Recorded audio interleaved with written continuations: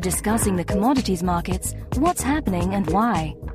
We talk to the experts, the traders, the investors, and the companies they're investing in.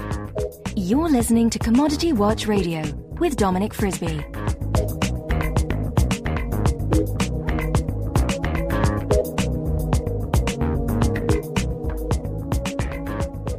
Hello and welcome to Commodity Watch Radio. I'm Dominic Frisby, and in today's show I'm talking to Bob Hoy.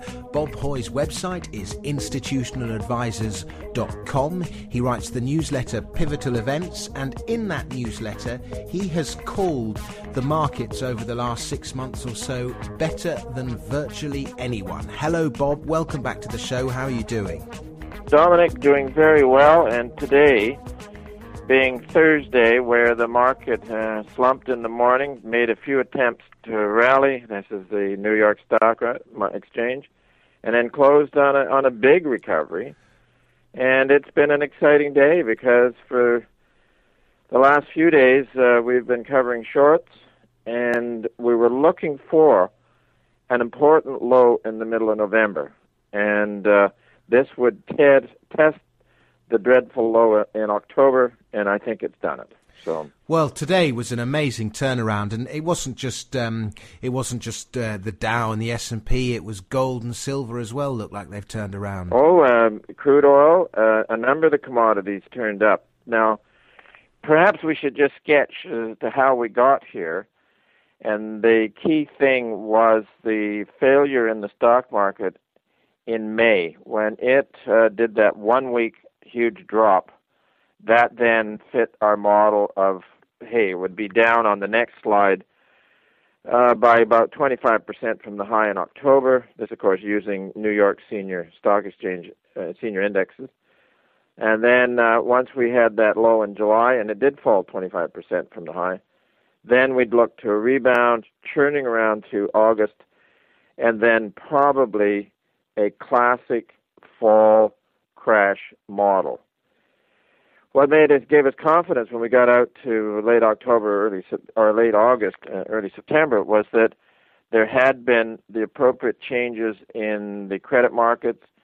The yield curve was again steepening, and credit spreads were widening. And this, of course, is the part that takes apart the idea of equity investors looking at stock markets on the long term, looking at earnings and looking at management and looking at the Fed, and all is going to be wonderful.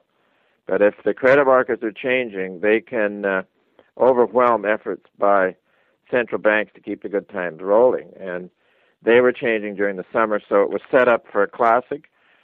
And then in it came, and we wrote a piece in September that pointed out that on previous fall disasters such as 1929 or 1873, or even going back as far as 1825 bubble, that the policymakers did make a tremendous effort to prevent a contraction, and it crashed anyways. So, and then at the end of it, particularly the one in 1825, the Bank of England officials in a report congratulated themselves by discounting paper of all kinds and lending money, throwing it out the window, and according to them, they ended the panic. But we found that panics follow a pattern. Usually the heaviest liquidation in the latter part of October, the rally, the bounce, and then testing those lows around the middle of November. So this is where we are now on pattern, in which case I think it'd be going to be a struggle for a month or so, but it should eventually work to a rally, but just a rebound in the bear market out to around March, perhaps. So. And what would your targets be on the rebound? 50% from the highs, or? Yeah, we haven't put a price target because we only have just seen what is probably a low now, and then we have to have a few days in order to then set up and put some price targets. But if it's going to run until March, it's going to be a tradable market for sure. One would be long. So the other thing that helped out on the classic fall crash model was our current work on technicals, and as you recall, back on the week of Friday, ending Friday, October the 10th, we needed to have a down week there on the Dow Jones to register what we call a downside capitulation. And that did come in. As a matter of fact, that was that Black Friday where the bottom fell out, but that gave us what was needed, in which case the market could churn around for a few weeks, or that may have been the low. But it's a condition, and it's a rare one for the Dow. The only previous ones were 1966, and then three such examples in the 1929 to 1932 bear. So that's a rare event. We also got that in the S&P as well, for example, but it has a tendency to give more frequent signals. So anyways, we're looking for the excesses on the downside, which that model was registering in October, and then we were looking for the test of that low. Now, the other thing that was constructive for the overall markets is that we also got the downside capitulation last week on the CRB, Commodities Index, and they have been part of the liquidity problem. And so with that one, somewhere within a week or so, you'd expect it to shake off its problems and turn up. And then just this week on Monday, we got downside capitulation readings on a base metal index. We used the Goldman Sachs GYX index, and it gave downside capitulation.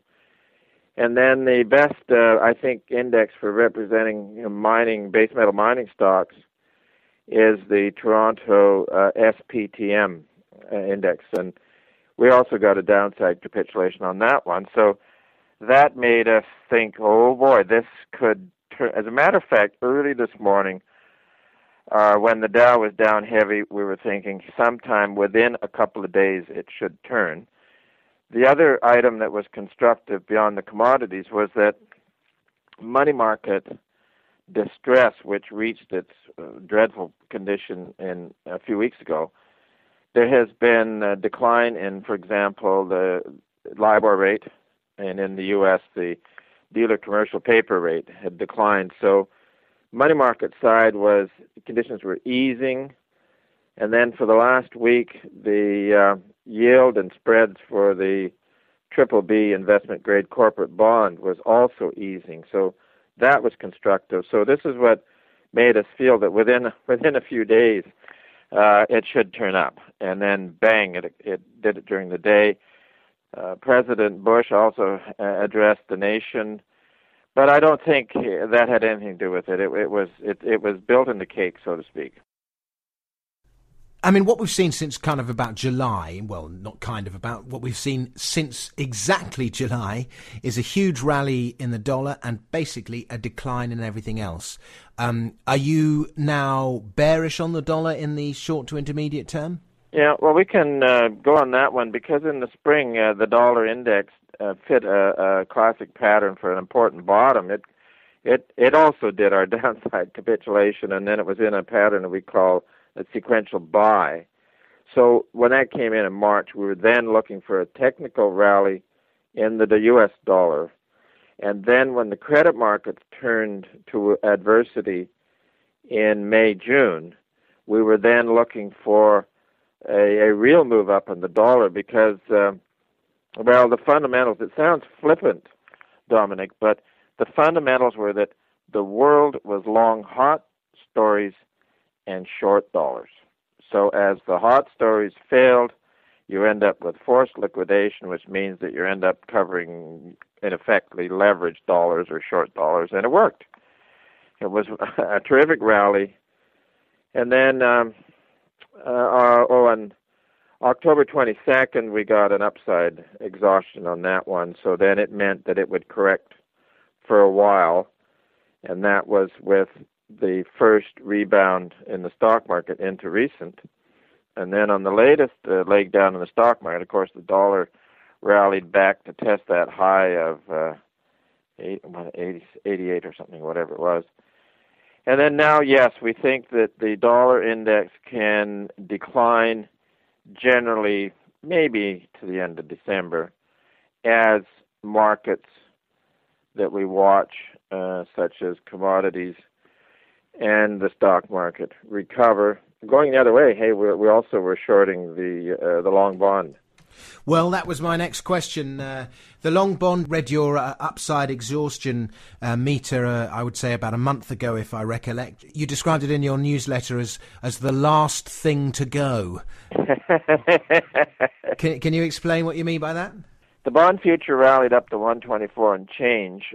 Let's go on as the stock markets first started to get hit, because the crowd playing the long bond were doing it on a knee-jerk basis, whereas every time the stock market sold off, you bought the bond, and it was described as a flight to safety. And it is not. In a real contraction, Treasury bill rates go down, which they did this time to, well, it hit 0%, because that's the most liquid item, and there is risk at term in long bonds. But anyways, it was nice because when it was rushing up to 124, it set off some of our alerts and stuff, so it was satisfying because it generated a technical high, in which case it's now in a stair-step down decline, and it can go all the way back down to about 104 anyways, which was the last important bottom on the long bond. So it's now going to do it, I would think, because you're going to have a rally in commodities and a rally in the stock markets. But the key thing is it's been one asset class that has been bid up as part of the party, and it looks like it's going to be the last asset class to end the party and then decline. And, I mean, you mentioned the figure 104 there. I mean, that's an intermediate target. Do you see it going a lot lower than that? Oh, in a real disaster, it could. Because what you're essentially looking at is a disappearance of liquidity. And 2 years ago, when the pundits were all calling and saying that it was liquidity was driving the price of commodities up or the stocks up, it wasn't liquidity. It was the fact that these asset prices were going up, which then enabled speculators to leverage. So it wasn't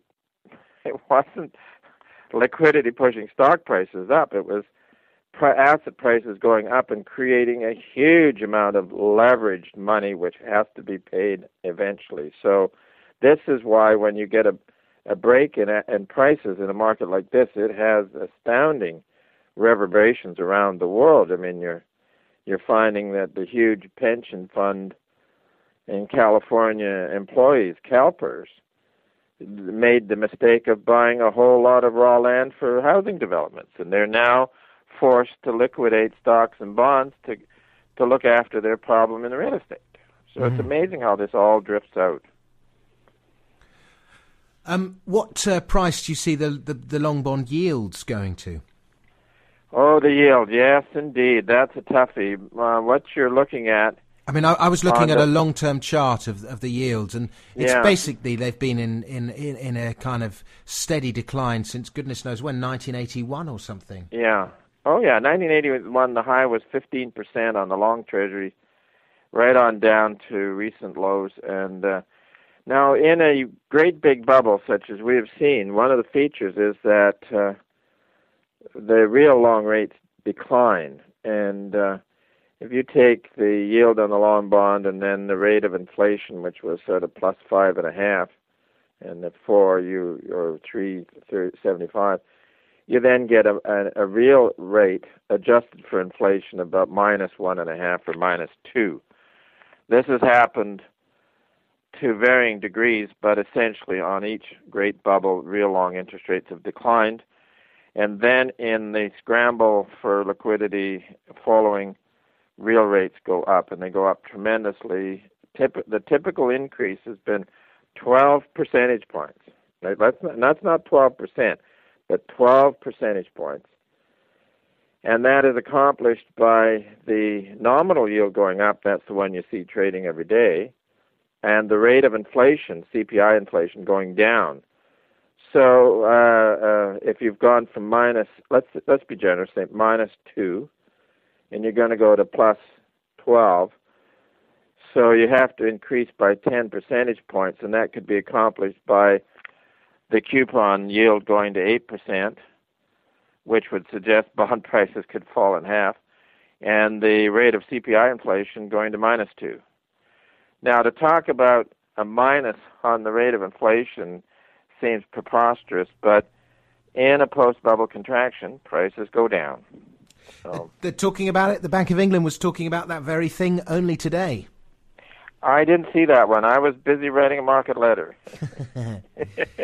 Now, let's talk about everyone's favourite subject, which is gold and silver. You've said that typically in a coming out of a post-bubble contraction, gold is the best performing asset class, and we can expect some kind of bull market in gold for the next 2 years. Yeah, before cyclical correction. And actually, if the long credit contraction goes on for 20 years like they have done in the past, then you're in for a long Can I just confirm that? 20-year credit contraction. Yeah, but but Dominic, with the usual business cycle, 3 or 4 years expansion, a couple of years contraction. So what we're looking for now is the real price, and we also, for our own use, do it by taking the nominal price of gold, that's the one you see every day, and dividing it by our own commodity index. And we created that index to, hopefully, it would behave similar to that of the Economist All Items. And it's fairly close. It has its highs within a few days of the Economist Index and its lows as well. So now this, then, with the real price of gold declining in every bubble, our index got down to 143 in May a year ago. And it's interesting because it then turned up as the credit markets turned down, which seemed appropriate.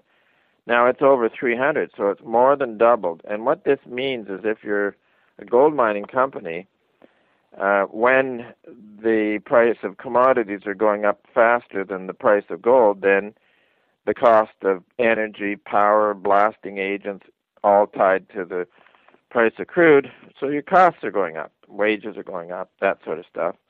So you don't make any money really in the gold business during a great big boom. And then when the boom is over and prices are falling, they fall relative to gold. So this is, as I say, the gold divided by commodity index has gone from 143 out to, I think it's around 3, what was it yesterday's close in? 326. That's a huge move.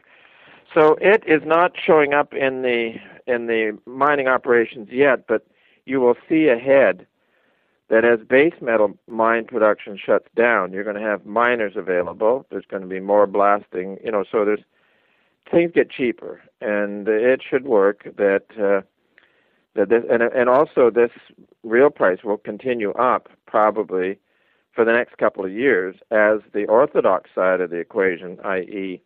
stocks, bonds, economics, and all that sort of stuff, head down. So the gold mining industry has had its best innings in a post-bubble contraction.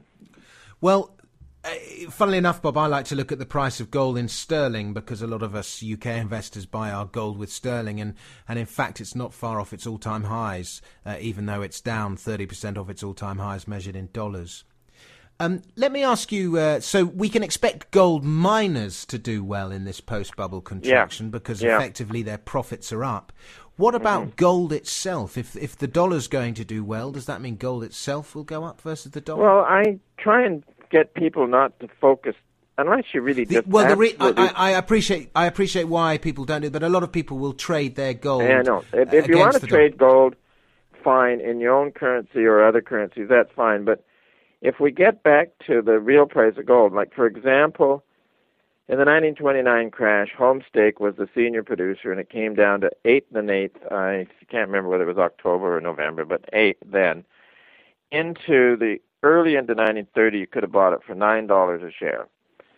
The price of gold was fixed at $20.67 an ounce, and with the 1928-29 boom, the cost of mining went up, and relative to what they were getting for bullion, and their earnings suffered. So then you look at the recovery, and you get out to the end of 1932, which was before Roosevelt started fooling around and changing the price of gold. It was still $20.67 an ounce. But if you look at Homestake stock, it was up, as I recall, about 140%. And their earnings were up 140% with no change in the price of gold, but their costs fell. And something similar in Canada at the time, Dome Mines was one of the major producer, and same thing, similar, relatively, it was more of an orphan stock on the down, so it made a bigger percentage gain. So what it illustrates is that you don't have to have a change in the price of gold in dollar terms in order to get an increase in operating margins. So you're considerably more bullish about the miners rather than the metal itself. Yeah, and also this will flow down. I think I would buy the whole gold sector, from biggies to middling-sized ones to exploration stocks. And now is the buy point. Right now, whatever your portfolio can handle. Okay. I will say, I was talking to Keith Neumeier, who's in charge of First Majestic, which is a Mexican silver producer, and he said at the moment he's getting hundreds and hundreds of CVs on his desk. Every day, CVs, from good people. Yeah. Now, we should also talk about silver, which is an important metal, and it's also very important relative to gold. And in a boom, silver goes up relative to gold, and then in a contraction, silver goes down relative to gold. So earlier in the year, when the gold-silver ratio was hanging around 50 for a long time, our target then was that if we're going into credit problems, the gold-silver ratio would go up, and then technically breaking above 54 would set the uptrend. And our ultimate target was 100, quite simply because in the last U.S. banking crisis at the end of 1990, when Chase, Manhattan, and Citibank had to be bailed out, it was so distressful to the credit markets that the gold-silver ratio got up to around 100. So then we just simply used that as that on this contraction, ultimately the gold-silver ratio got out to 100, and on the daily close basis, it got out to about 85, which was rather quick in our minds. But nonetheless, what we're looking for now is that, and since that high, I guess a few weeks ago, it's going to correct. If it got to, let's say on a closing basis, it got to 85, then it'll correct maybe back to 70 or something like that. Or no, it's already been there, maybe to 65. So we're at a period of time where the next month or so, silver could outperform gold. So our advice over the last couple of weeks has been to cover the shorts in silver stocks, which we had recommended earlier in the year, and to kind of get long the gold and silver sector. I've heard this financial situation that we're in described as a monetary holocaust. You're a great student of the history of money. We were talking about Winston Churchill before the show began and how much champagne he used to drink, but he also made a great deal of quotes, perhaps when under the influence of champagne. But one of those quotes is, all previous attempts to base money solely on intangibles such as credit or government edict or fiat have ended in inflationary panic and disaster. Would you agree with that statement? And is the dollar going to collapse? Yeah, absolutely. I'd agree with his statement, the observation that experiments in currency depreciation always end up in rampant speculation, and also that rampant speculation can burn out. So what, of course, you need for a central bank such as the Fed to satisfy the gold bugs that all of the lolly they've been putting out is going to depreciate the dollar, is that you have to have all asset classes going up again. Because I think what's going on is that the contraction of credit outside of the federal system is so big relative to the amount of money that the Fed is putting out. Now, we all should also recognize that central banks in England and Europe are pumping it out, but they also did that in the early 1930s, and it didn't work. So I'm staying with history that once you get enough asset prices falling, then the efforts by central banks to inflate are constrained. So I don't get all excited about huge, high estimates for the price of gold. I know that some highly experienced gold people have suffered in the last last 2 months in their gold positions because they just could not understand that gold would go down in a crisis such as we've had.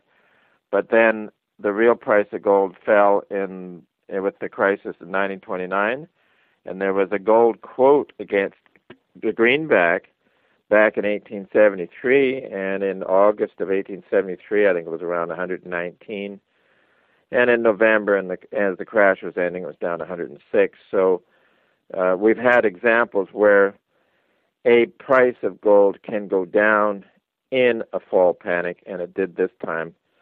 So it's working as it should, and in which case we think that the real price will continue up, and the mining sector will work its way to being a premium sector relative to most others. Okay, so if I've got you right, the experienced investor should be, or the experienced trader should be positioning himself as follows. Long stocks looking for a rally into maybe March of next year. Long gold stocks. Short the long bond. What about the less experienced investor? What about someone like my mum? What should she be doing? Should she be buying gold bullion? Should she be holding cash? What should she be doing? I think she could buy a good gold mutual fund. I think she should also be long the 5-year note in government bond gilts in your country, and also the 5-year note in U.S., because eventually the U.S. dollar is going to start an uptrend, resume the uptrend.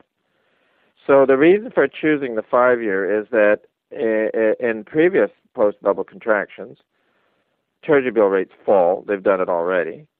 And long rates go up, which have just begun. So if you're in short-term stuff that is avoiding risk, at every rollover, you're going to get lower return.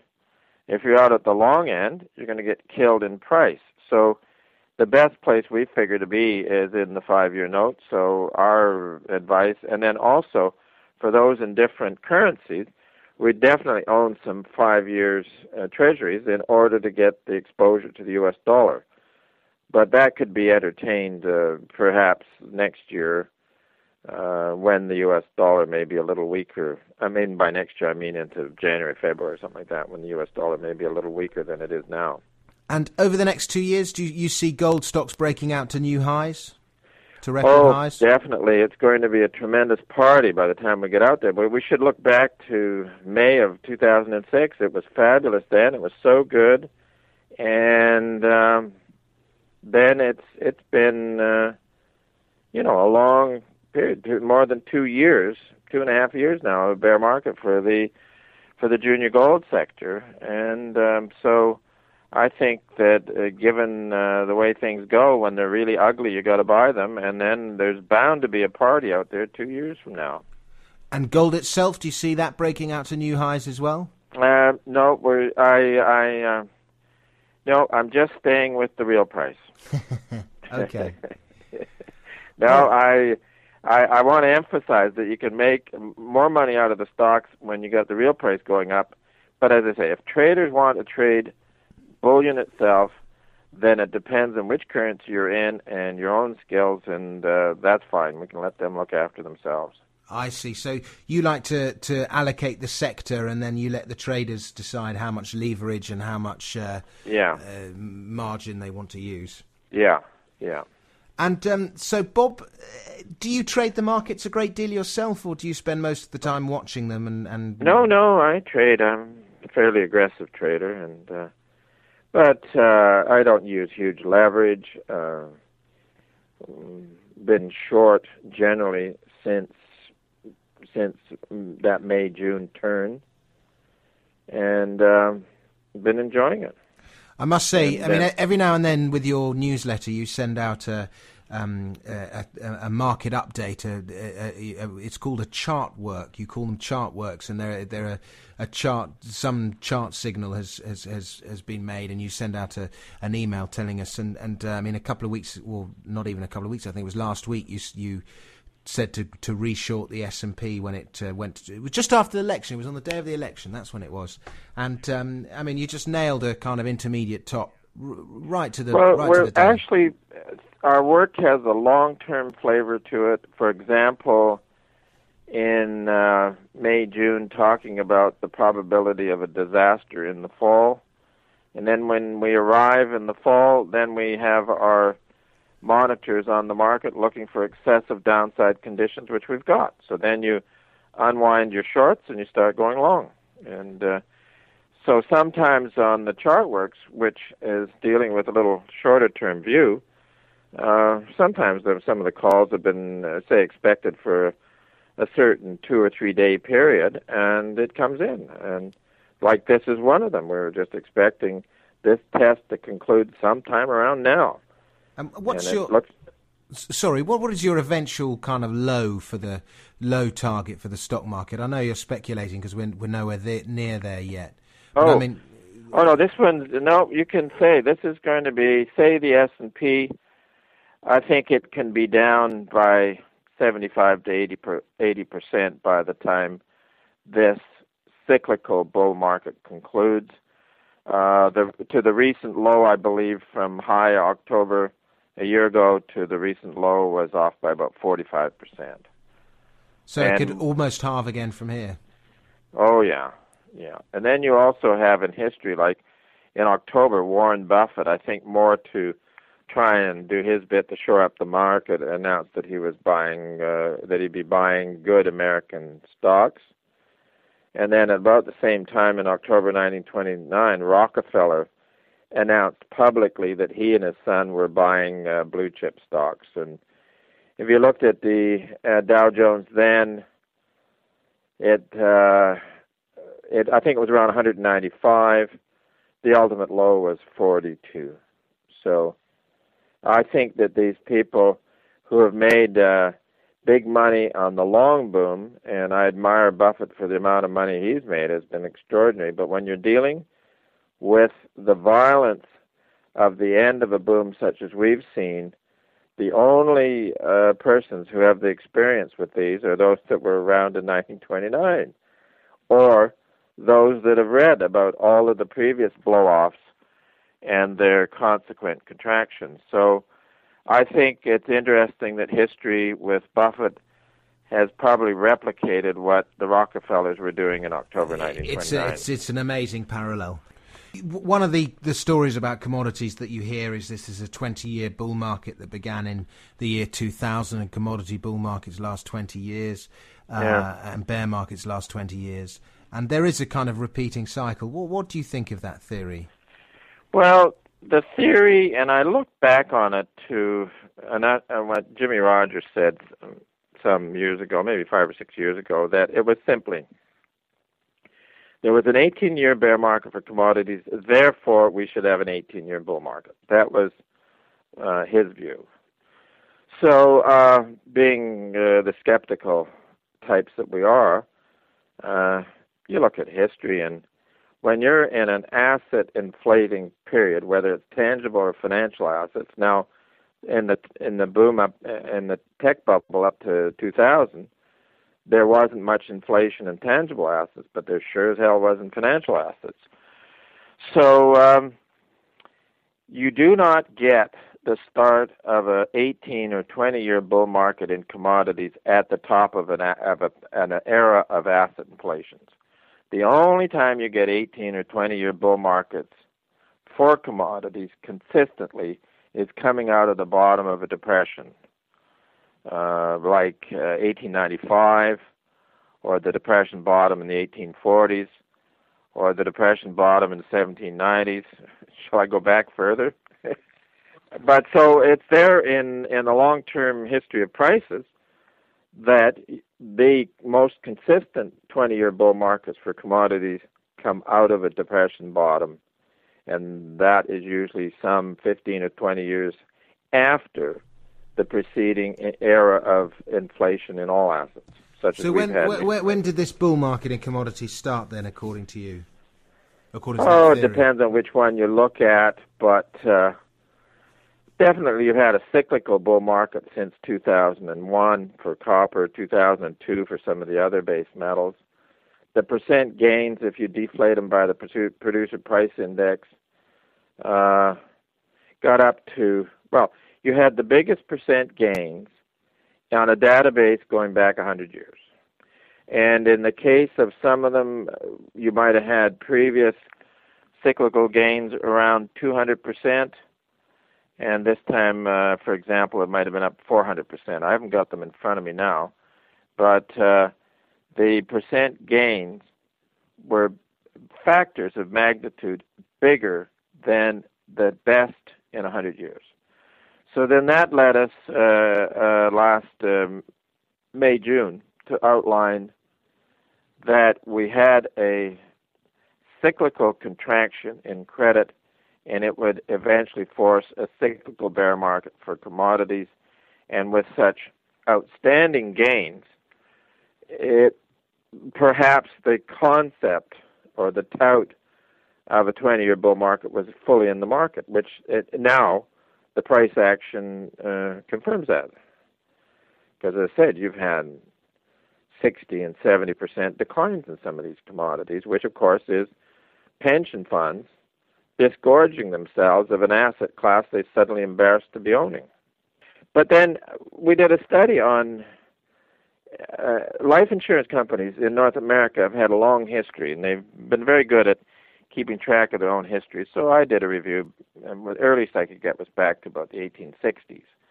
And the pattern is there. Whatever the hot asset classes of the time, they will be long, and they'll be talking long-term stuff. So going in the 1920s, the more aggressive life companies got fully long stocks on the great industrial revolution story, and then they got burned very badly, almost like the case of Sun Life, which was out of Montreal, but an international company. And then with chagrin, they promised they'd never do it again. And then so they were then fully long bonds when the yields were down at 3%, heading for 15%.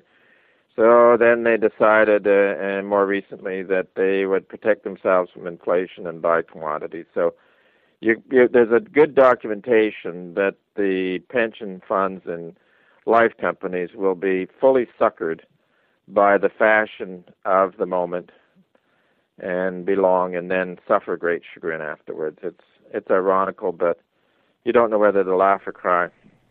Good stuff, Bob. Institutionaladvisors.com is the website. How do we sign up for your newsletter? What's the process there? Get into the website, or even if you just Google my name, Bob Hoye, B-O-B-H-O-Y-E, it'll get you into the website.